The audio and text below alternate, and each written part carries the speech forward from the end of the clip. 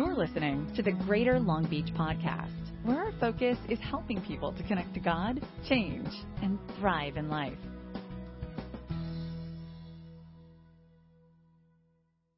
Last week, we started this series, God with Us, and we talked about God being with us in the valleys. That we can enjoy God on the mountaintops, but we get to know Him intimately in the valley.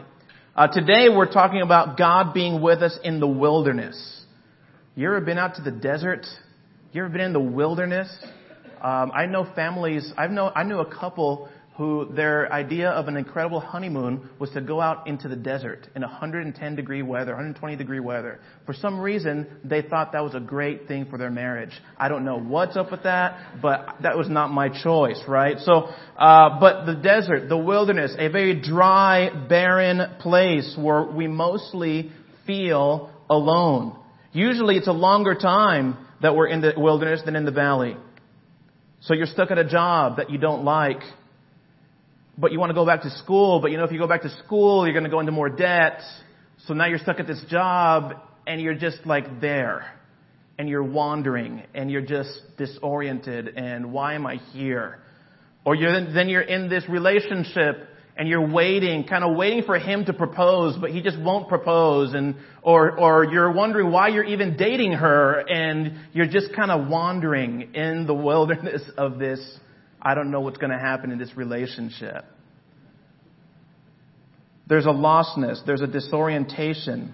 One observation that I've made recently is that in talking about the wilderness, is we go through wilderness times, a lot of times when we go through transitions in life. During a transition of life, we can wander a bit in the wilderness and asking ourselves questions, what should I do? Who am I? What do I believe? We kind of evaluate these things. We're wandering. When I graduated college, I was like, what should I do? Who am I? What do I actually really believe? When I got married, what should I do? Who am I? What do I believe? When I became a parent, what should I do? I'm disoriented and kind of in the wilderness of parenting. And I've noticed this happen currently. Marina and I were able to serve this past year in our singles ministry. I love our singles ministry, and very awesome men and women of God choosing to really live a holy life in this incredibly over-sexualized world that we live in. And so I'm just so proud of men and women who make decisions, take a stand for holiness, for purity, and for righteousness in God's eyes. And what I've realized, though, in talking to some of a lot of our younger singles, is graduating. I've noticed, there's a tendency when you graduate from college and you go into the workforce, you're sort of disoriented. And a lot of our brothers and sisters came out of campus ministry sort of, who am I? What do I actually believe? Just kind of evaluating convictions and heart, and there's a sense of just a wandering. That's kind of the word. You're wandering. We go through these times spiritually. You've been a Christian for a long time. There are times in your life where you're just kind of a little disoriented, a little bit off the direction, off the path, but not really knowing why. You're just kind of lost a little bit. It's interesting. Wilderness times can actually usually follow mountaintop times.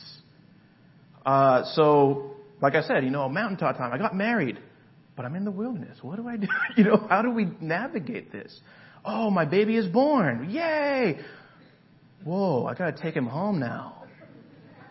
There's no nurses here. You know what I'm saying? You're just you got to go home and figure this out. Jesus gets baptized. We see this happen in Luke 3. Jesus gets baptized, and the heavens open up, and a dove flies onto him, and the voice of God speaks out and says, "This is my Son in whom I am well pleased. Listen to him." And there's this incredible moment, mountaintop experience that Jesus has. And what happens in Luke chapter 4? He's taken into the desert for 40 days, fasting and being tempted by Satan. That's a whole story. You can read it for yourself. It's Luke chapter 4. The wilderness happens right after the mountaintop times. Some of you are going through this or have experienced this even this season of life. You had a first great year of marriage, and then first great couple of years of marriage, and it's awesome, but then there's a revelation of possible marital unfaithfulness. And now you're lost, questioning, wandering.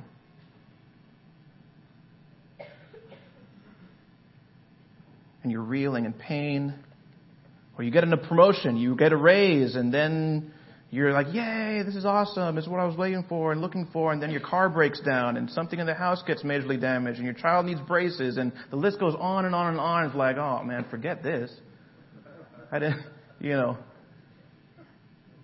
And you're wandering, disoriented. Does that make sense? Many times we are wandering in the wilderness and no one really understands. We get the sense that no one really understands what I'm going through.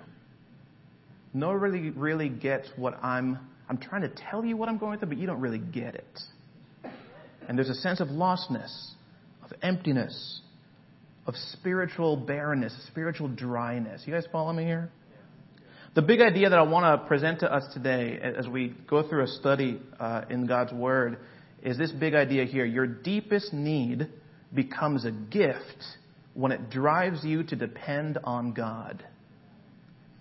That the idea that those moments, those seasons in life when you're in the wilderness and you see you're like, my deepest need, you don't really know what your deepest need is, but you're trying to wrestle, that moment, those moments become a gift when they drive you to depend on God. We're going to look at a story in the Old Testament with one of Israel's greatest prophets. A time in Israel's history where probably their most evil king, his name was Ahab, and his wife was even more eviler. Is that a word, eviler? His wife was even more evil. The Queen Jezebel. And so Ahab and Jezebel are leading Israel, God's people, to idolatry and to ignoring God's will and commands and persecuting God's prophets, and primarily this prophet Elijah. They couldn't stand Elijah. Elijah had prophesied there's going to be a drought, there's going to be famine until you turn to God. And sure enough, they ignored him and they ignored his prophecies, and this is what happened. 3 years of drought, 3 years of famine. And then God sends Elijah to Ahab. And Elijah goes to Ahab with a message and says, basically, bring your best prophets of Baal, of the God that you're worshiping, and let's have a little powwow, a little meeting. And I have a challenge for you guys. And we pick up the story here in 1 Kings chapter 18. Verse 22, it says, Then Elijah said to them, I am the only one of the Lord's prophets left, but Baal has 450 prophets. Get 2 bulls for us. Let Baal's prophets choose one for themselves, and let them cut it into pieces and put it on the wood, but not set fire to it. I will prepare the other bull and put it on the wood, but not set fire to it. Then you call on the name of your God, and I will call on the name of the Lord, and the God who answers by fire, He is God. So you see what's happening here. Elijah comes to the king, says, bring your guys, bring your 450 prophets of Baal. Let's have a little, we're going to have a little, not a game, but sort of I'm going to test your faith. You guys pray to your God, see if he'll come down in fire and suck up that sacrifice. I'll pray to the Lord and we'll see what happens. This is it's almost like Elijah's last effort to get the attention of Israel and turn them back to God. And I'm sure there's a component in Elijah where God directly told me this, so this is going to work. But he had to feel a little bit of hesitancy here and there. But he does it. He challenges them. He brings them all together. and they accept the challenge. They prepare everything. And then the 450 prophets of Baal, they're like, dancing and singing and calling on the name of the god Baal. And at noon, it says here in verse 27, at noon, Elijah began to taunt them. Shout louder, he said. Surely he is a god.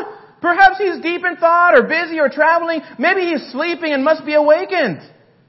So what did they do? They shouted louder and slashed themselves with swords and spears as was their custom until their blood flowed. Midday passed and they continued their frantic prophesying until the time for the evening sacrifice, but there was no response.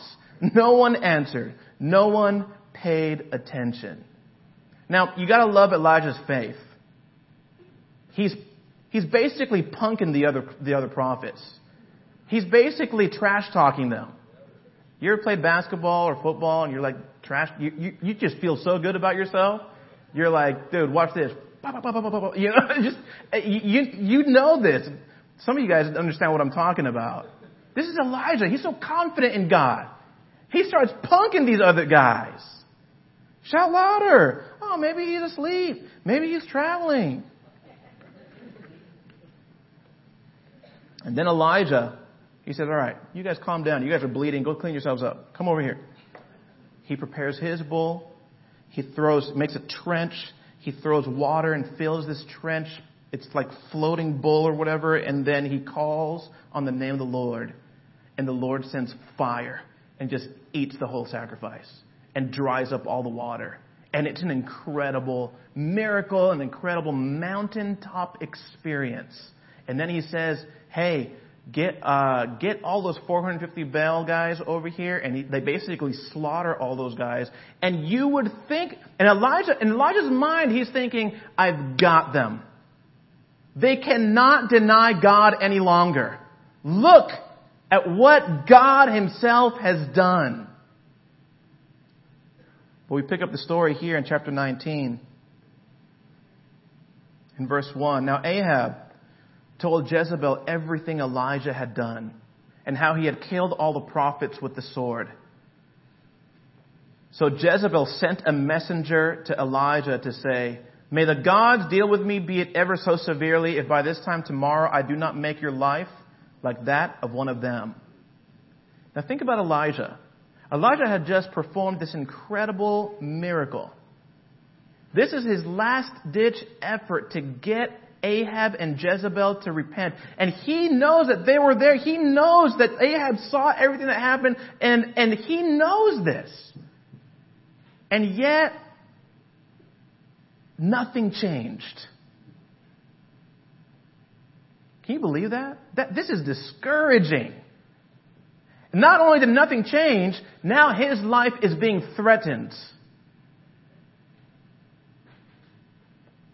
And Elijah was afraid and ran for his life.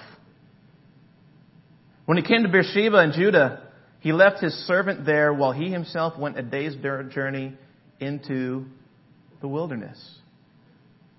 He came to a broom bush, sat down under it, and prayed that he might die. I have had enough, Lord. He said, take my life. I'm no better than my ancestors. And then he lay down under the bush and fell asleep. Look at Elijah's response to the threat. After he had just performed this incredible miracle, he's afraid. He runs for his life. He goes alone into the wilderness. And he says, I've had enough. I've had enough. You ever felt that way? Kind of at the end of your rope? Sometimes it's too extreme. Some of us have felt that way just with our kids acting crazy. I've had enough. Go to your room. Whatever it is. Some of us have had, in a group this big, I'm sure some of us have experienced or been related to somebody who's experienced an actual threat or, to cause harm to oneself, to take one's life. I'm sure many of us have had friends or family members who have had those thoughts or conversations. Some of us, even in this room, have felt this way. I'm at the end. I just take my life. I'm done. I've had enough, Lord. And in the wilderness, we can feel this way. In the wilderness, we can feel so disoriented, so afraid, so confused, so lost, dry spiritually. And we say, God, I've just had enough. I feel like you're doing everything against what I prayed for. I tried it your way. I tried this. I did what you said. But then you did this, and you allowed this to happen, and you took this away, and I'm done.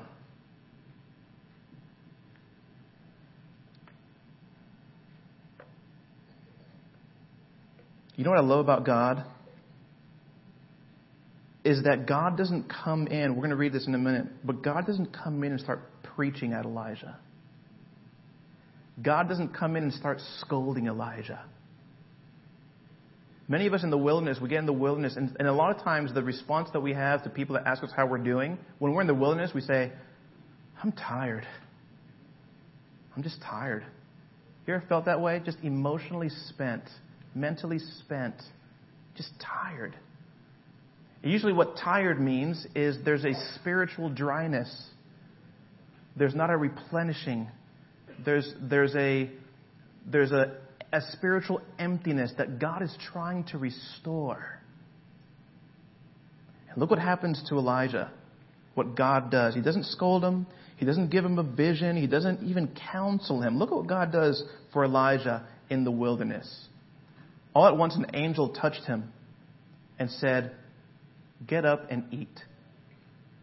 He looked around, and there by his head was some bread baked over hot coals and a jar of water. He ate and drank and then lay down again. As I'm reading this, I'm getting chills. God says, Elijah, come on. Let's go to In-N-Out, get a double-double, animal style, get some fries, get you a shake. Let's just go eat. Let's go get some tacos de carnitas and carne asada and some horchata on the side. Let's go get a nice, good, for me, Puerto Rican pernil and arroz con gandules and some pasteles and some alcapurrias and, let's go get some of that, let's go get some, let's just go get some food. Let's go eat together. Remember the sermon I did a few months ago talked about how one meal can change the world sort of thing? Like how eating together can change the world? This is God in action. When this guy's lost, when he's afraid, and he's running away, and he has had enough, God doesn't come in and say, you need to pray more. You need to read your Bible more. If you just read your Bible more, things will go better. If you just prayed a little bit more, things will go better. If you just showed up to small group, I'm telling you, this wouldn't happen. You'd show up to small group, show up to midweek, or show up to Sunday. Do you see what I'm saying? God didn't do that. God said, you know what? Let me meet you where you're at. You're exhausted. You're tired. You're mentally and emotionally drained. Here's some baked bread, some pan dulce, and over hot coals, and some abuelita's hot chocolate. You can sense a theme here. This is the food that I enjoy, right? So, although I'll tell you, I had some of the most amazing sushi last weekend at Daniel and Stephanie Kim's house. They had a spread. I'm not going to get into that. And Korean barbecue. And dude, if I keep on talking right now, my mouth is watering. But this is what God does in the wilderness. He says, get up and eat. You know what? Here, in fact, he says, the angel of the Lord came back a second time and touched him. And this is an interesting thing, too. He touches him. Sometimes you just need a hug. Sometimes you need a pat on the back. Sometimes you just need somebody to pray with you and actually hold your hand in the prayer. God created us for physical affection and physical touch. And sometimes we need that. The angel of the Lord came back and touched him and said, get up and eat again. So you're not done. Get up and eat again. For the journey is too much for you. So he got up and ate and drank, and strengthened by that food, he traveled 40 days and 40 nights until he reached Horeb, the mountain of God. And there he went into a cave and spent the night. A lot of times in our wilderness, we need somebody to come along. If you have a friend or a family member who's going through a wilderness time, you just kind of sense it. They may just need you to take them to eat something. They may need you to encourage them to take a nap. Last year, kind of in the fall time, there was a lot, for me personally, there was a lot happening in our ministry, and I was constantly on my phone, sort of coordinating, responding, texting, calling, and there was a constant flow. It was literally like a week of just non-stopness in my life. And now, if you know me, if you're close to me, you may know that I'm kind of a machine. Like, I'll just go. Like, I don't really care. I actually love it. I enjoy it. I thrive on, more things, more stuff, more people to meet with and meetings to have. I'm fine with that. But I got to a point where I did this. I had a week long, and it was like, and it wasn't the meetings. It was just the emotional component of working through a lot of different challenging situations all at once. And I got to the end of the week, and my wife, I think behind my back, just took my phone away and hid it and just said, no more. But because she saw me, and she told me, she said, I've never seen you like this. And I got to a point where I hit a wall. And usually I'm able to break down that wall, keep on going. But I got to a wall, and I was like, I'm looking at like multiple text messages. I'm like, I don't even know what to say. I have nothing. For a preacher to have nothing to say, that's a big deal. You know what I'm saying? I had nothing. I had nothing to give. I don't know what decision to make. I don't know I don't know. And if you would have asked me what was going on in that moment, I was just physically, mentally, and emotionally exhausted. And so Marina took my phone away, and she said, just go somewhere. I took Jonathan, my son, to the park with no phone. Because sometimes when I take him to the park, I'm on my phone. I took him to the park with no phone and just enjoyed time with Jonathan. Outside, outdoors, just get a guy outside. I came home and took a nap. I had an awesome dinner that night. Like, in other words, there were certain things that God provided through my marriage to Marina that was just, it was a need. It was a moment of, it wasn't like go read your Bible more, go pray more. It's just, you just need to chill a little bit. Get your mind space right. And then keep on going. And I needed about 2 or 3 days of that, of just kind of chill. Take it easy, man. You know what I mean? This is God. This is what God does with us in the wilderness. Get up and eat. Take a nap. Elijah, strengthened by the food, traveled 40 days and 40 nights. He must have had some good food. Traveled 40 days and 40 nights until he reached Horeb, the mountain of God. Now, Horeb, many scholars and commentators say that Horeb is the same mountain, Mount Sinai, where Moses was when Moses asked for God to pass by. God, if I could just see your glory. Centuries earlier, Moses said, I just want to see your glory. And God had said, come out to the cleft in the rock. Come out a little bit, and I'm going to pass by. But you can't see my face, because if you see my face, you're going to die. You'll see my back. And Moses got to see the glory of God. So many scholars say this Horeb is the mountain of God, the same area where Moses was able to see the glory of God. And God tells Elijah, at this moment, the word of the Lord came to him. He says, Elijah, what are you doing here? Now, do you think God didn't know what Elijah was doing there? Of course God knew what Elijah, but he wants to have a conversation with Elijah. Okay, I've filled your belly. You've taken a couple naps. You're good to go. Now, let's have a conversation. What are you doing here, Elijah?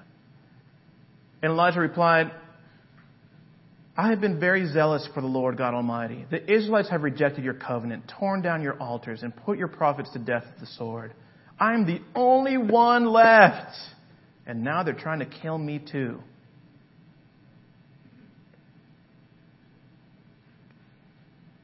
And the Lord said, Go out and stand on the mountain in the presence of the Lord, for the Lord's about to pass by. And then a great powerful wind tore the mountains apart and shattered the rocks before the Lord, but the Lord was not in the wind. And after the wind, there was an earthquake, but the Lord was not in the earthquake. And after the earthquake came a fire, but the Lord was not in the fire. And after the fire came a gentle whisper. In another translation, it says a still, small voice. And when Elijah heard it, he pulled his cloak over his face and went out and stood at the mouth of the cave.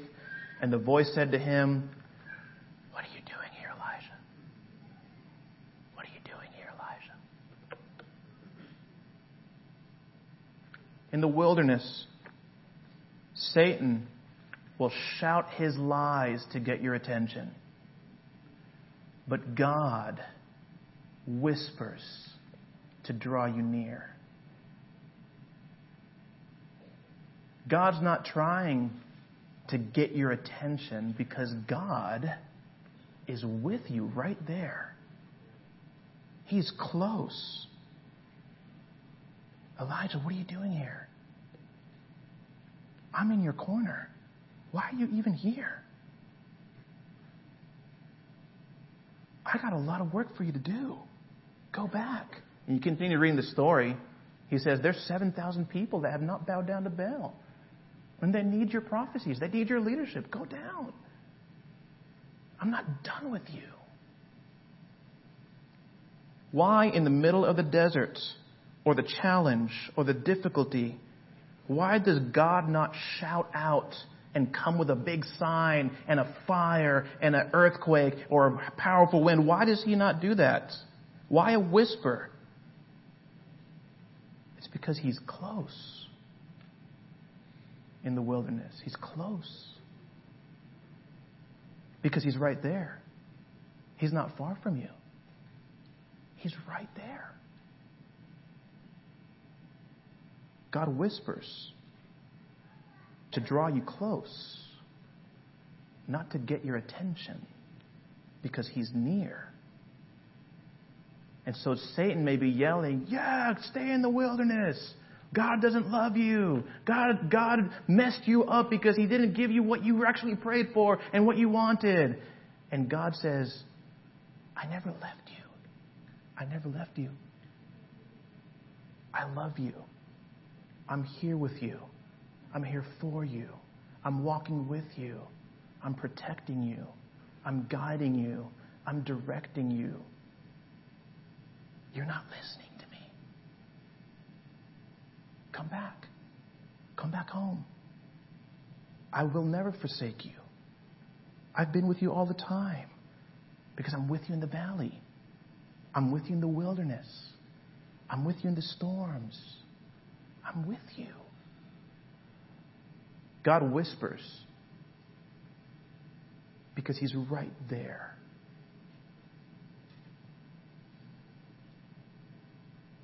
I love this idea and this thought. The whisper it leads to an intimate relationship. I've spoken to so many people who have gone through their own wandering, that they come through a mountaintop experience of becoming Christians and being baptized. And then they make decisions in their life where the world is more appealing, or somebody hurt them in the church and so they're upset. And so they wander off and they sort of, do life. And then something happens in their life where God sort of does something or allows something and they start coming back. And almost every person that has ever come back to a relationship with God or to the fellowship of the community of believers has told me, I felt like God was always telling me things, and I knew I would just try to ignore him. Some of you have recently, in the past few years, either made decisions to return or have come back or whatever, and in moments when you were like, it's dark and you're about to fall asleep and you remembered something. Or you asked God, like, God, I don't know what I'm doing. But their pride is so large. The pride and the arrogance is so big that you just want to do things your own way, that you're not willing to surrender to his will. Does that make sense? And a lot of us have gone through that. And what's amazing to me is that every person that has come back has said, man, I just felt like God never left. And it's true. Because he never did. That whole time that you were wandering in the wilderness, He's right there. He's close. Now, we may cover our ears, we may ignore him, we may stiff-arm him or whatever, but he's right there. And so he'll randomly send you another Christian. Hey, I haven't seen you in so long. I've missed you. Hugs. You want to come over for dinner? You see what I'm saying? This is what God does. Psalm 139, David writes Psalm 139. It's an incredible psalm. And in it, he says this. He says, Where can I go from your spirit? Where can I flee from your presence? If I go up to heaven, you're there. If I make my bed in the depths, you are there. If I rise on the wings of the dawn, if I settle on the far side of the sea, even there, your hand will guide me. Your right hand will hold me fast. This is God. We run away afraid. We're wandering in the wilderness. And He's gently whispering, a still, small voice. Why? Why is He not shouting and sending you big signs? Because He's right there. If you go up to the heavens, He's there. If you go in the darkness, He's there. If I rise on the wings of the dawn, He's there. If I settle on the far side of the sea, I can't get away from God. Even there, your hand will guide me. Your right hand will hold me fast. You can run and wander and be disoriented and stay in that state for as long as you want. But God is still there. Trying to have different people come share their story for us every Sunday when we do these God with Us sermons. So last week we had Elena Munoz share about being in the valley. Today I've invited one of our campus brothers in the campus ministry here. His name is John Brown. So I'm going to have John Brown to come up, and he's going to share a little bit of his story of God being with him in the wilderness. Hold on, I need a microphone. Oh, you got one. Okay. Is it on? Can you guys hear me? Perfect. Well, my name is John Brown. I'm part of the Alpha Omega Campus Ministry here at Long Beach. I absolutely love it. I feel blessed to be here. But like Ruben said, I'm going to share a little bit about my story with you guys, just a little excerpt. So I moved to Ohio when I was 13 years old, where I lived with my aunt and uncle at the time. And at the time, they were studying the Bible in the Cleveland church, our sister church. I was never against going to church, so I always chose to tag along. Most of the time, I would sit in the back playing Call of Duty on my iPod Touch. I was too cool to admit that I secretly loved to worship. The teens would always bug me and ask me to sit with them until I reluctantly said yes. Eventually, it became the norm to go to church and teen events and even church camp. I ended up getting into Bible studies. I studied the Bible for a year with the Cleveland church, but eventually I had to move back to Indiana due to some family issues. Back in Indiana, I contacted some of the guys I had met at the Ohio camp that I knew were from Indiana. They got me plugged in with the Indiana teams, and I ended up studying the Bible again in Indiana and was baptized on August 19th of 2012. Amen. The story doesn't end there, though. Although all through high school, even as a disciple, I lived two lives. I was always in search of who I was, what people thought of me. I had to be the coolest, funniest, and freshest kid in school. I remember one year I lived in a trailer park with my mom and her boyfriend at the time, and I would walk to another bus stop that was in a nicer neighborhood because I didn't want kids to make fun of me. Everything was about my image, and this double life carried over into college. I moved into a household in college. I lived with 4 other disciples in an apartment. The first few weeks of college, I tried to be a real Christian and be involved, but I had no roots to grow on, so I eventually slipped back into my own world. College life quickly became where the next party was, the best way to get hired drunk, and which girl I could go home with. I tried to hide it for a while, but eventually started going to church hungover or just not going at all. Midway through my freshman year, I decided I couldn't do both, and unfortunately, I chose the world. I moved out of the household and into an apartment with one of my fraternity buddies. Also here to tell you that being in a fraternity and being a disciple is nearly impossible. I continued to live that life for the next 8 months, each night crying in my bed because I felt empty. God was trying to speak to me. I just didn't want to know it at the time. I had enough, and I knew I needed to get out. At that time, I chose to drop out of school and move to Ohio to be closer to my aunt and uncle, but also just to get away from anything that was available to me anytime I wanted it. I was wandering in the wilderness. But looking back, I know God was trying to speak to me, and yet again, I was in search, but I didn't know it. I got an apartment living on my own for the first time and worked a full-time office job. I often thought that was it for me and that I would be an office dad and that was my life. God had other plans for me, though. For as long as I can remember, I always dreamt of living near the beach and being in California. I felt like God was literally calling me. One day while at work, a California number called into my office, and I was super excited to pick up the phone. I remember in between what I was actually supposed to be helping her with, I would ask her different questions about how she liked living here and what it was like. She was super friendly and responded to all of my questions. After I hung up the phone, my mind was made. I was moving to California in 2 weeks. I would have moved sooner, but I had to leave my notice. 2 weeks later, I was driving across the country. My entire life was about me, who I was, and the image I portrayed. That was until I drove through Colorado. This was the first time I had ever experienced real mountains, and I realized in that moment how truly small I was and how I was nothing without whoever created these things. I knew what needed to be done. I was invited to a worship concert about a month after living here, where I happened to meet Victor. Vic and I hit it off, and he wanted me to come to Long Beach because I was closer there anyways. Lost my spot.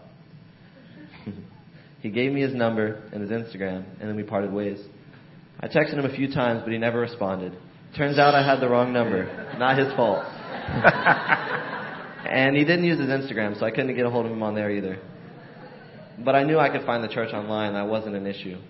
So I found it online, and I came on a Sunday morning. I sat in the back. I didn't speak a word to anyone, and I left after service. I did that twice. I was scared because I knew who I was, and I knew and still know that I have a ton of issues. I stopped coming for a few weeks, but God was still whispering to me. He told me to try again. I found the Alpha Omega Instagram page and saw they had posted a Friday night Devo, Capture the Fruit. So I popped in, and from then on it was history. I reached out to study the Bible. The idea of restoration studies was tossed around, but I truly believed I had no roots to be restored to. I wanted to be rooted in Christ. I studied the Bible with Greg and Jordan and was baptized into Christ again on October 6th of 2017. Man. Like anyone's story, it hasn't been smooth sailing since. But I can say that my life has been rooted in Christ, and I'm grateful for every single day and everything that I've gone through. Thank you, guys. Man. Awesome.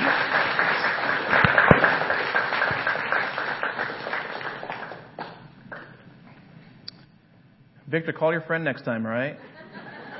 I just appreciate John. We were spending time this past week talking about this, and it just struck me, wow, I love what he shared. I was driving through the mountains, and who created these is bigger than me, and coming here, inviting himself to the Alpha Omega events, and again, wandering, yet God was right there the whole time, and allowing different relationships, different circumstances, different coincidences to happen to bring him back to his faith.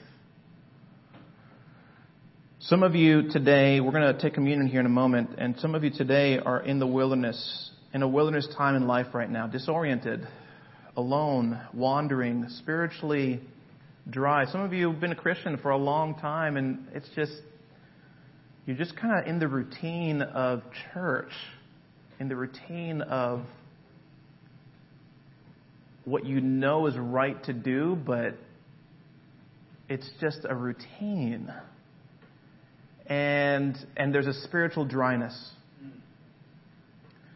And I think God, if you're in the wilderness today, I just want to encourage you. He is so close. You feel spiritually dry. He's whispering. Let's go to dinner. Let's grab a bite to eat together. I'm sending you this brother. I'm sending you this sister. I'm sending you this individual. Just say yes. They're not going to tell you to read your Bible more and pray more. They're going to take you to In-N-Out and get a double-double. Just accept what I'm sending to you. Some of you are in the wilderness right now, and as much as you're trying to fight God, you will not get away from Him. If I settle on the far side of the sea, if I rise on the wings of the dawn, you're right there. There's no hiding from God. You will sense God or hear Him in the most loneliest moment of your life, in the dark before you go to sleep at night. All because because of the prophecy the angel gave to us. That the virgin will conceive and give birth to a son, and they will call him Emmanuel, which means, let's say it together, God with us. We're going to pray for communion right now. As we take the bread, as we take the cup, Christians have been doing this for thousands of years. A gathering of believers that would gather together and remember Emmanuel. Remember God with us. God became human, became flesh to walk amongst mankind, and yet gave up His life that we might become the righteousness of God, that we might have access to a relationship with our Heavenly Father. So as we take communion, I want you to think about that. Man, when in my deepest need, right? My deepest need becomes a gift when it drives me to depend on God. And you may be going through a wilderness time. God is right there. He whispers because He's close. He's right there. And it's a gift if it drives you to depend on God. Let's pray together. God, thank you so much for this time to be able to take communion and to learn from Elijah the prophet how you are with us when we're in the wilderness. Thank you that in the times when we're disoriented, when we're wandering, when we're kind of not knowing where to go, what to do, even if we may be fighting you, thank you that you're still there, that you whisper because you're right there. You're near. You want to draw near to us. We love you and we thank you for Jesus because it's only through Him that we may have a relationship with you. And we praise Jesus. Thank you, Jesus, for your sacrifice, for your resurrection. And we praise you in Jesus' name. Amen. Thank you for listening to the Greater Long Beach Podcast.